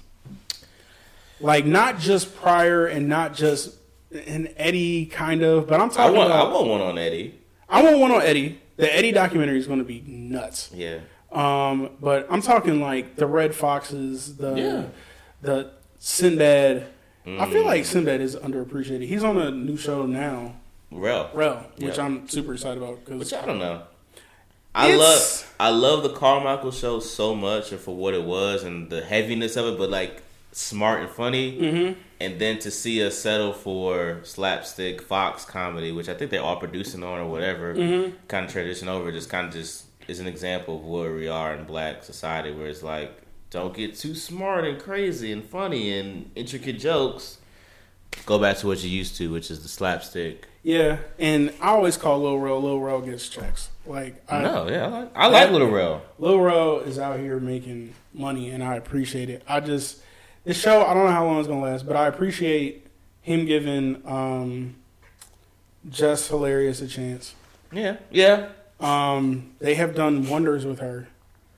Through makeup and hair and everything, even though still never trust a woman with finger waves. Never trust anybody with finger waves in 2018. To be 100% honest with you, but with that conch in their hair, just don't trust anybody who has that. Yeah, the nigga also has a zoot suit on too. So I don't trust him either. Like, if the nigga has 1920 style, he ain't the nigga to trust. Yes, correct. But the show's pretty good. It's just I don't think it's gonna last that long-ish. It doesn't have.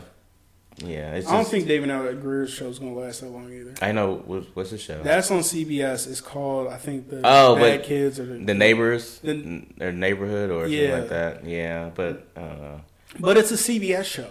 Like, I feel like CBS has its niche. It does. Old people. Yeah. Even though I was like, up until a certain event, I was big NCIS person. But I mean, everyone else besides you is going to be older. Yeah. For sure. I also watch MASH. Yeah, all right. There we go. But, so just to preview out a couple things for next week, we're going to try to get inside in some movies. If you guys have any Netflix suggestions, like, we're missing out on something, please shoot them our way. Yeah, love it. Tweet at us at Virtual Dopeness, tweet at us, or Facebook page. Throw a comment up on the episode. or throw it on virtualdopeness.com. However you want to do it, just get in contact with us. I want to thank Marcus for being here again. Sir, Yeah. we appreciate you. Bar Theory. Check us out. Bar Theory coming soon. Yep. We're going to release Bar Theory. Also, we're going to, hopefully this next episode, talk about the new fall premiere TV shows. So there's a bunch of stuff out there. I've been big into medical dramas. Shout out to The Resident, The Good Doctor, and New Amsterdam. But there's also a bunch of comebacks as well that we're excited about. Nice. So, once again, any socials you want to follow on, or are you good? No, I'm good on that. Don't Okay. hit me up. Leave me alone. Once again, you can hit me up at PJ Alex on Twitter, Virtual Dopeness on Twitter, virtualdopeness.com, Facebook.com/Virtual Dopeness. Any of those things. Instagram at Virtual Dopeness. I've been doing a lot on Instagram lately. Please follow Instagram. Follow Virtual Dopeness on Instagram. Shit is getting cool. And I say this every week, ladies and gentlemen, be virtual and live